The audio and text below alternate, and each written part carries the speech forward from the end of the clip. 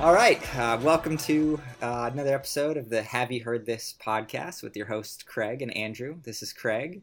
Andrew's on the other side of the microphone there. Hey Craig, how you doing? Good, Andrew. How about you? Doing all right. Let's talk about guilty pleasures. Yeah. Let's dive right in. We took a 2-week break, some travel and academic schedule spring break prevented us from talking, but Andrew suggested talking about guilty pleasures, which is always a fun topic. You get to sort of air some of the stuff that you're mildly embarrassed to listen to and get it out in the public and maybe then not feel so embarrassed to listen to it. But I mean, I love this topic, but I also, before we share a couple guilty pleasures, I think we have to kind of do a little bit of like the interrogation of what a guilty pleasure means, because I think it is a shifting definition. So when you talk about a guilty pleasure for you, Andrew, what does that mean? How are you defining guilty pleasure and why is it guilty?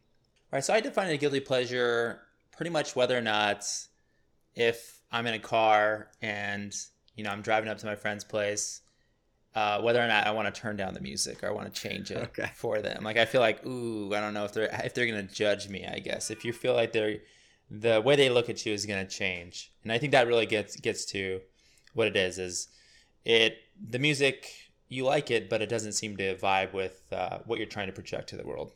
So if you're like in a car solo, you might be blasting it, but as soon as you come to the stoplight, the windows go up and the volume comes down a little. Exactly, That's the guilty pleasure test. I mean, I think that makes a lot of sense. It is this idea that like it doesn't, in whatever way, it doesn't jive with the way you want to present your taste to the world, and therefore it's a guilty sort of embarrassed pleasure. But I was talking to my fiance about this a little bit earlier in the day, and I sort of wonder if the idea of a guilty pleasure has changed a little bit, like in that our culture's become so ironic and we have reality TV and we have people sort of shouting guilty pleasures from the rooftops and advertising all parts of their taste. Like there was a time where I might have said like Katy Perry is a guilty pleasure or Taylor Swift, but now it feels like, well, I don't know. It feels like you can't claim those people anymore because they're acknowledged as important, good pop singers, and it feels like there's almost a backlash to saying someone like that is a guilty pleasure, and that they should just be considered really great musicians. Does that, like, so those are not people I'll talk about when I pick a few tracks, but maybe there's some meshing of high and low culture or a way in which guilty pleasures have also become a more proud thing, and the guilt has kind of gone away from it. That's my sense a little, and I don't know exactly what happened in the culture to make that true. But it seems like pop being a guilty pleasure no longer feels like a real valid stance. Maybe because everybody kind of has sold out in the sense of doesn't seem to be much credibility left to like deciding not to make all the money you can off your music. I definitely get that sense too. People seem to be owning their quirks and their weaknesses a little bit more today, maybe than when we were younger. I have a story where a few people at my work, they loved girl pop being the Katy Perry and the Miley Cyrus songs like Wrecking Ball, and they almost took it even farther, and they were proud. Like they were really proud about it and spoke it in tones like it was the Beatles or Bruce Springsteen, or they're very into it. And so you're right. In historically, those would be guilty pleasures. Yet now, guys in my work are. So was that like an ironic? Was that like an ironic? I couldn't tell. It was very difficult to know. It was like it was like that new way of straddling the line between ironic and non-ironic. Very kind of that hipster style where like, are you being serious right now? I can't tell, but you do seem like you know a lot about this music. In either way, you've put a lot of time into actually thinking through your opinion, whether it's ironic or not. You still have given the time to listen to the stuff, to understand it, to have a sense of like who the major acts are in girl pop. Like, it's at a certain point, it hardly matters, ironic or not. Like those are held opinions that you've thought through, and you still want to have a way to articulate them. Exactly. Yeah. I don't know. For me, I still have guilty pleasures. I still feel like there are a few that I don't know what people would think about this. But it is a very individually defined thing, because what you might talk about as a guilty pleasure, obviously there's something elitist just about labeling it that way. Like when we dive into a couple of our guilty pleasure songs, like we're talking about artists who for other people like it is their favorite artist that they turn all the way up when other people are in the car, and there's Yeah. nothing guilty about it. And we're listening to that, but also like shuttling it off behind some closed door. There's something about it that seems strange in that way. And but whatever. I mean, everybody defines it individually. So what's a guilty pleasure song for you? Okay, so my first guilty pleasure song is a song by Duck Sauce. The name of the song is NRG or Energy. This version is the Skrillex remix. I think there's actually three remixers on this, but Skrillex is kind of the main remixer. Duck Sauce is a side project of A-Trak and Armand Van Helden. A-Trak is probably the one that most people know. He's very kind of famous in the DJ world. He's a little bit like Steve Aoki. He's just kind of like almost a professional personality. He's just all over the place. This song is just ridiculous. It's just from start to finish. It's one of those songs where you're just like, are you serious? You just keep saying that over and over. It's really high tempo. It's got this crazy kind of 80s aerobics beat to it. It kind of conjures that up. It's got this very high pitched, almost like childish voice that drives the chorus. And then with the Skrillex remix, you have these crazy sounds that kind of come in between. They're not really classic dubstep, but they're definitely dubstep influenced. It just makes for this very intense, very high energy song that I think the original was a little too sugary, a little too sweet. Like you get sick of it. It's very funny, but it's one of those songs where it's funny and then you move on. And this one just has kind of a depth to it with the Skrillex beats and this intensity. I love this song. I've listened to this song 10 times in a row. I just love it. Wow. Well, I had a strong reaction to the song, but maybe we should listen to it. Yes, I'm excited to see it. Here. Let's listen to a little bit of it, just so the listeners can make up their own minds about whose side they're on here. Energy between you and me. It's a body shot. Electricity. Energy between you and me. It's a body shot. Electricity. Energy between you and me. It's a body shot. Electricity. Energy between you and me. It's a body shot.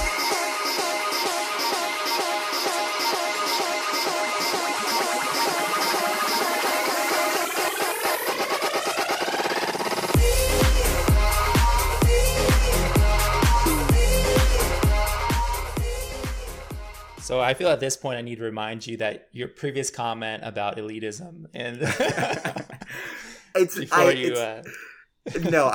I would say no elitism to this in any way, but the only thing I could think of to this song was like it felt like being in a 5-minute NBA timeout. Like I don't know. I guess you will have to have attended an NBA game or any sport. Like just like really loud, really just no place to grab onto the song. Like you said it changes pretty quickly, and it does, but no change was better than any other. Like I wanted the song over despite every change, and I just felt like I was like listening to some guy on a PA system, like waiting for the teams to break the huddle and just please like have this fade out and let's get back to the action on the floor. Like it's this amped up high energy thing, but I couldn't stomach it. That's exactly why I love it. It's so like 100% full throttle. I think a part of why I like it is I know it's annoying. Like I do know it's annoying. There's that part that you understand about that, but you just. I mean, the commitment is there. Yeah. The commitment is there from the song. I will acknowledge that. it owns what it is, and perhaps that's why it is so polarizing. But 10 times in a row, that just is get amped up, man. This is like my if I could like choose the song at the gym when I'm like really going like for a PR or something, a big heavy lift or something, this would be it. Because it's just, oh my gosh, you just want to run through a wall. But but it's also like not only do you want to run through the wall, but you also like want to annoy everyone around you. So I understand that part too. But this is definitely the guilty pleasure. That if you're going for that PR and your headphones pop out and it comes through the speakers, like you could never go back to that gym again, in my opinion. Who knows? Maybe people will be on board. Well, anyways, so it's thumbs down from Craig, thumbs way up from Andrew on that one. It is my guilty pleasure. But Craig, well, what were you saying? I mean, I appreciate your love for it, and that one does sort of define a guilty pleasure in that way very clearly, I suppose. So I guess for a guilty pleasure, a band that came to mind is Good Charlotte, and the reason they're guilty pleasure is all the reasons you named. Like I mean, they're an embarrassing band. They look ridiculous. They were kind of the low point of pop punk in terms of bringing it to its kind of natural endpoint of just the most saccharine, sugary, like hook heavy songs. Like, and they just were on MTV incessantly, and they just seemed ridiculous. They looked ridiculous. They were like right in that Hot Topic, like when sort of punk became an aesthetic that was just aggravating and annoying. But I think the songs are there. I think like this was a natural progression. Green Day, Blink-182, like writing a really hook heavy melodic pop punk, and Good Charlotte's self-titled album 2001, like that whole album front to back is really catchy, and one of my favorite songs from that is the Motivation Proclamation, which I don't know, it's not a great song, but I defy anyone to listen to it and not find it at least a little bit catchy after the first minute or so. And I imagine Andrew's going to have a strong reaction to this, but let's throw to a clip first, just so listeners can again be on their own side of this fight. You're so unkind sometimes. I never lied, I never lied, I never lied. 'Cause I never said that everything would be okay. And I never said that we would live to see another day. Yeah, yeah. Motivate me. I wanna get myself out of this bed. Captivate me. I want good thoughts inside of my head. If I fall down, would you come around and pick me right up off the ground? If I fall down, would you come around, pick me right up off the ground?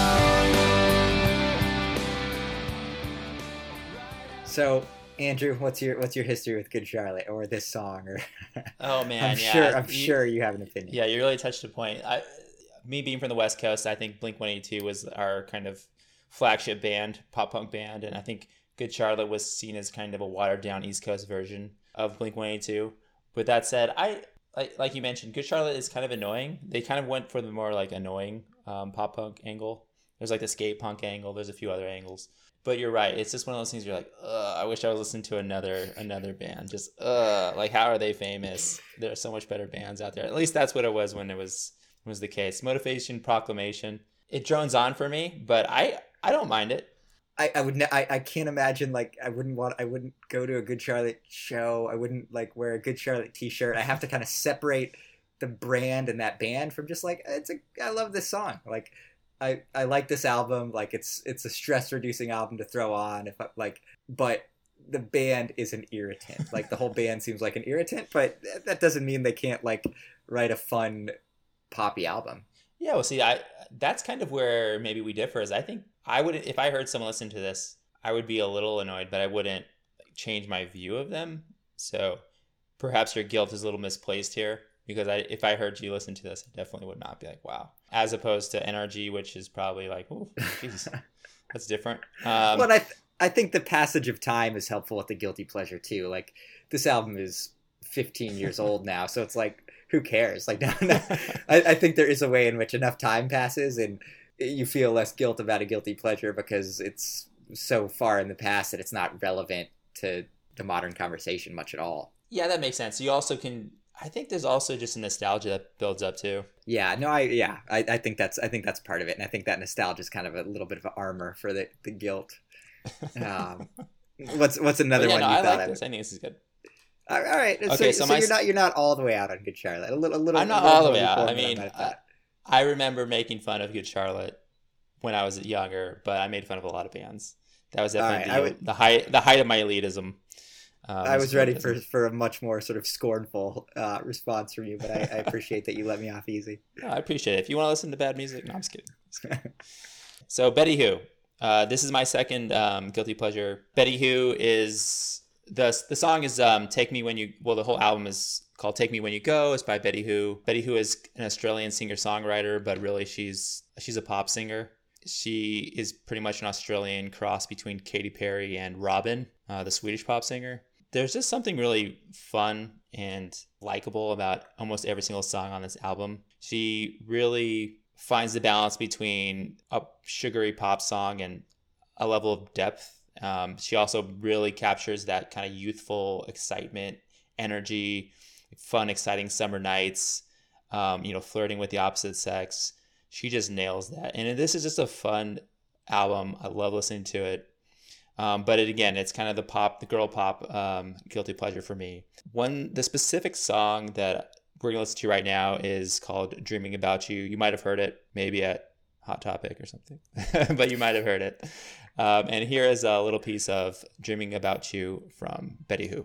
You went from nice to meet you to kissing me on the couch, dressing me up in your jacket, a parliament in your mouth. Then you said you gotta go home to your girl. As you saw the sun was starting to rise, I remember every way that it felt, because every time I close my eyes, I'm dreaming about you. I'm still loving you in my mind. I'm dreaming about you. It keeps happening all the time. Okay, that was Dreaming About You by Betty Who. Craig, what do you think?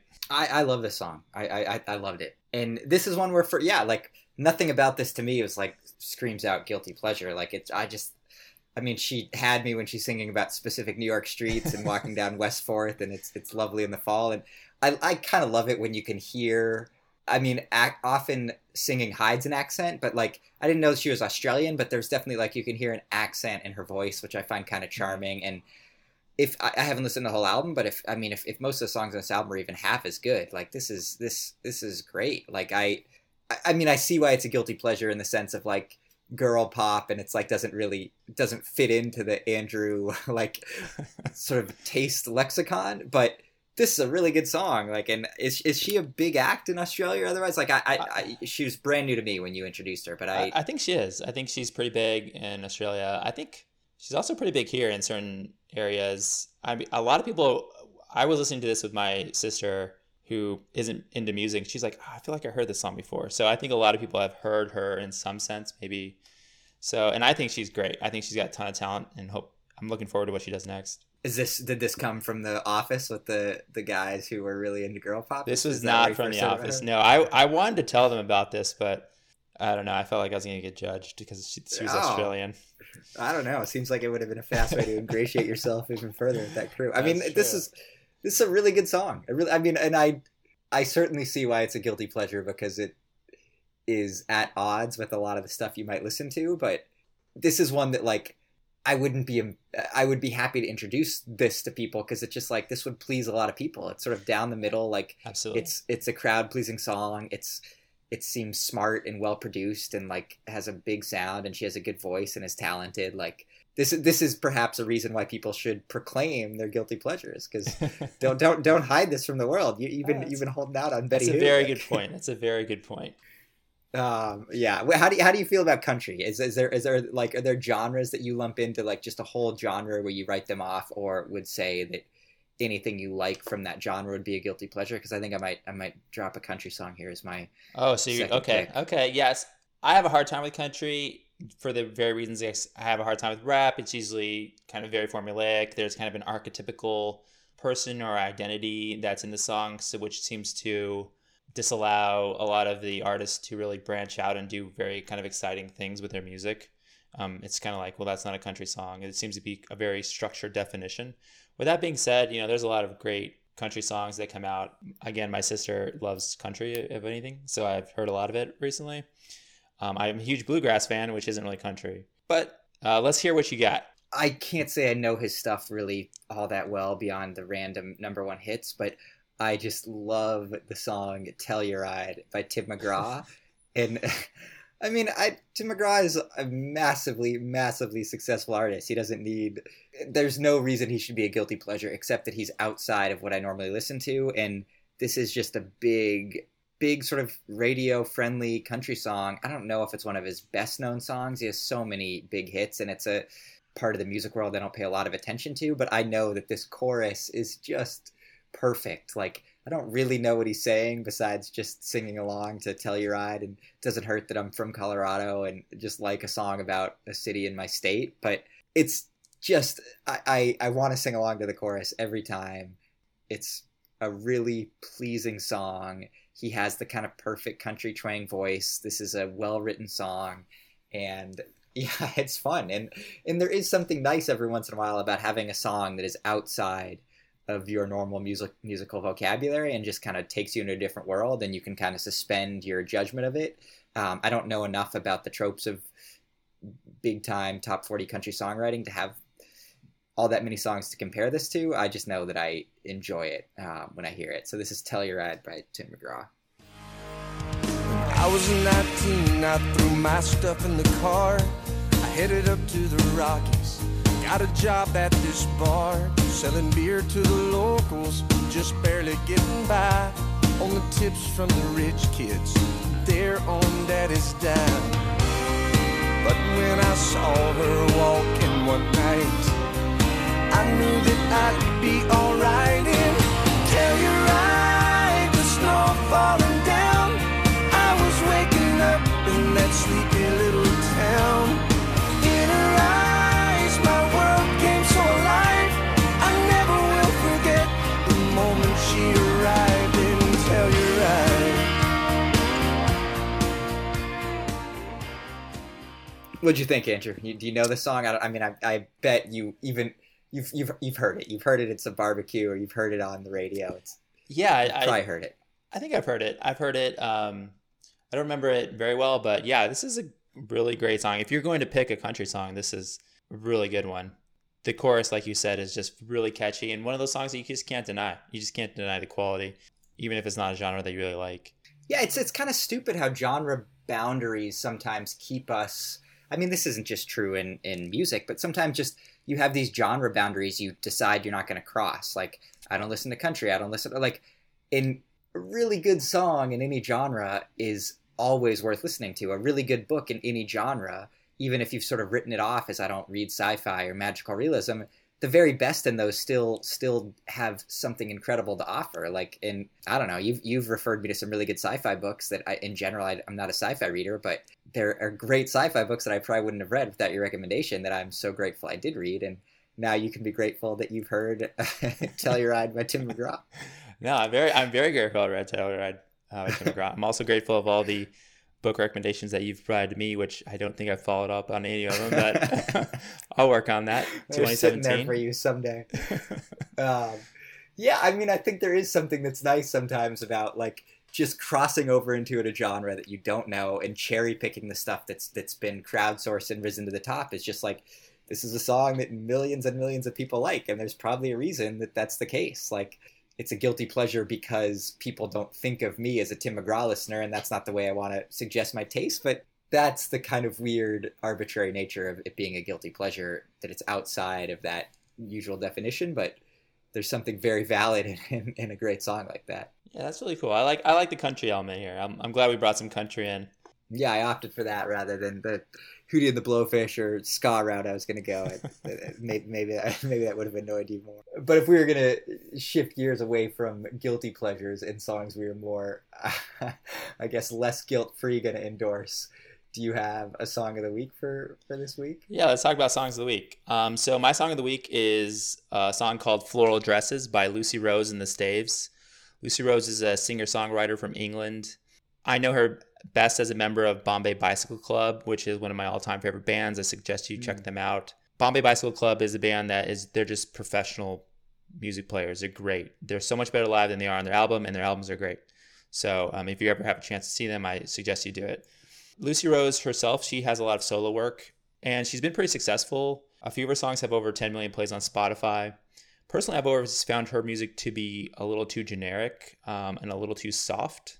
I think there might be a little bit of loss in translation here. This is a kind of a bigger issue that I'm just going to touch on, but I feel like there's a lot of these singer-songwriters from England where I don't know what it is, but their songs are always a little too overproduced and a little too soft for my personal tastes. Bands like Ray Morris or Benjamin Francis Leftwich, and even Ellie Goulding back before she was pretty much just like a dance pop singer. Her stuff was just very soft, and it seems to be kind of a thing that they do. Sometimes it hits. Mostly personally for me, it misses, and that's been a bit issue for me. That I've had with Lucy. I really like her. I think her voice is great, but for some reason, it's not clicking. She in the song is backed up by a band called the Staves, who are also from England. They're a 3-person all-sister folk rock. Folk rock. I don't know if folk rock is the right word. Big seems right for the little big bit on folk, it. little on rock. From England. I've barely heard of them before this, so I'm really excited to get into the back catalog because they seem like a really exciting and interesting band. As for the song, the main singer on this song is Lucy Rose, and she is backed up by the Staves. What's great about this is you just hear the quality of their voices. All the singers, all 4 of them, are wonderful. You basically just have an acoustic guitar. It's very stripped down, and you just hear them.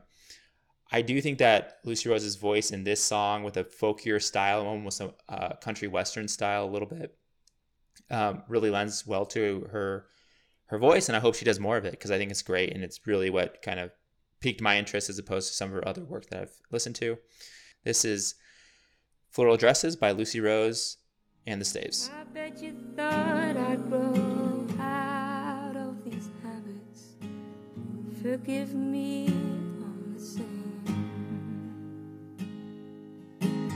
'Cause I don't want to wear your floral dresses, and my lips won't be colored. I don't want your diamond necklace. Your disapproval cuts through. 'Cause I see the way you look at me. Yeah, I see the way you look at me. You don't have to tell me. Okay, that was Floral Dresses by Lucy Rose and the Staves. Craig, what's your song of the week? I'll just say quickly about that song that I like it, and I'm going to go back to it more, but it also benefited immensely because I listened to it after I listened to that Duck Sauce song. So it just felt like going from an extremely cold shower that's just miserable into just like the perfect temperature. I'm just like, oh God, I needed this. So The theme of this podcast is how much Craig hates the NRG Duck Sauce song. That's pretty much what we've learned. I didn't realize that she was part of Bombay Bicycle Club, but no, that's a cool song, and I don't really know the Staves either, so I will happily dive into that stuff more. This week I picked a song by an artist named Michael Kiwanuka. Do you know his work a little bit, Andrew? I don't know if you're familiar with him. I've heard a lot about him. I've only listened to a few of his songs and don't know him very well. I mean, the reason he was top of my mind this week is I feel like he's well known. He's certainly not obscure, but he's more in the public eye because Big Little Lies, the HBO show, which just finished its great 7-episode run that was just so engrossing. It's one of his songs from his 2016 album, his new album. A song called Cold Little Heart is used in the opening credits, and it's a great song. It's used to great effect in the show with like his voice against the lapping waves of Monterey and close-ups of Reese Witherspoon and the other actors in the show. So I'm sure that he got a little bit of a sales bump and just a general prominence, publicity bump from being so prominently featured in that. But it made me just want to go back and listen to his music. And he has a 2012 album. I guess he's a UK-based singer-songwriter, but his parents were born in Uganda and fled Uganda under the dictatorship of Idi Amin. So he has a voice that's often described as like soul or soulful or classic or timeless, all these kind of euphemisms for kind of like a song that you would hear it and not know when it was recorded. It could be the 70s or the 60s. Like his stuff does have a kind of outside of time feel, and he adds a lot of jazz instrumentation, and the instrumentation really varies from song to song. He definitely seems to get a lot of session musicians, and There are songs that are mostly him and acoustic guitar. There are others that are 7-8 different backing musicians, but they all, I think, depend for their primary like driving force on his just beautiful voice. It really is a great voice that can do a lot of different things. And my favorite song from his 2012 album, which I think is called Home Again, that's the name of the album, is a song called Rest. And sort of like Andrew said, it's just, there's not much to say about this other than that the beauty of his voice and the beauty of the song kind of speaks for itself. So this is Rest by Michael Kiwanuka. I won't let you go. Go on. I won't let you cry without to cry. Rest your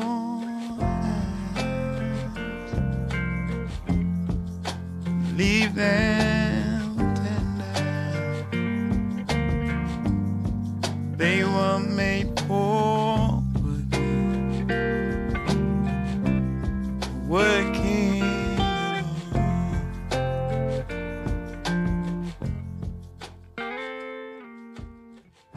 So that's Rest of the Michael Kiwanuka. Maybe you know his work from Big Little Lies, or now you want to go check out the rest of his catalog. Any thoughts on that, Andrew? I don't know if you are familiar enough to say much about his stuff, but I would totally recommend it. You're right about the timelessness. It's really interesting. I'd love to break down why it's timeless. That might be a separate episode or something, but yeah, and you would stuff, be much more. That's the kind of thing you could describe with a lot more clarity than I think I can. Timeless just seems like the right word, but I think you would be more qualified to say what's going on musically that makes it feel that way. Maybe that can be another episode. How we categorize, like, I think I could quiz you. I could play songs from different decades and see if you could correctly tease apart all what right, decade they're from and we're why. on the fly. We're figuring out what our next episode is. Awesome. Well, we'll throw these tracks up on the ongoing Have You Heard This playlist, and you can go between Duck Sauce and Tim McGraw and Good Charlotte and a lot of stuff that might be pretty out of sync with some of the other things on the playlist, but that's the point. Guilty pleasure. So great talking to you, Andrew, and we'll be back soon with another episode of Have You Heard This? Go, go, go.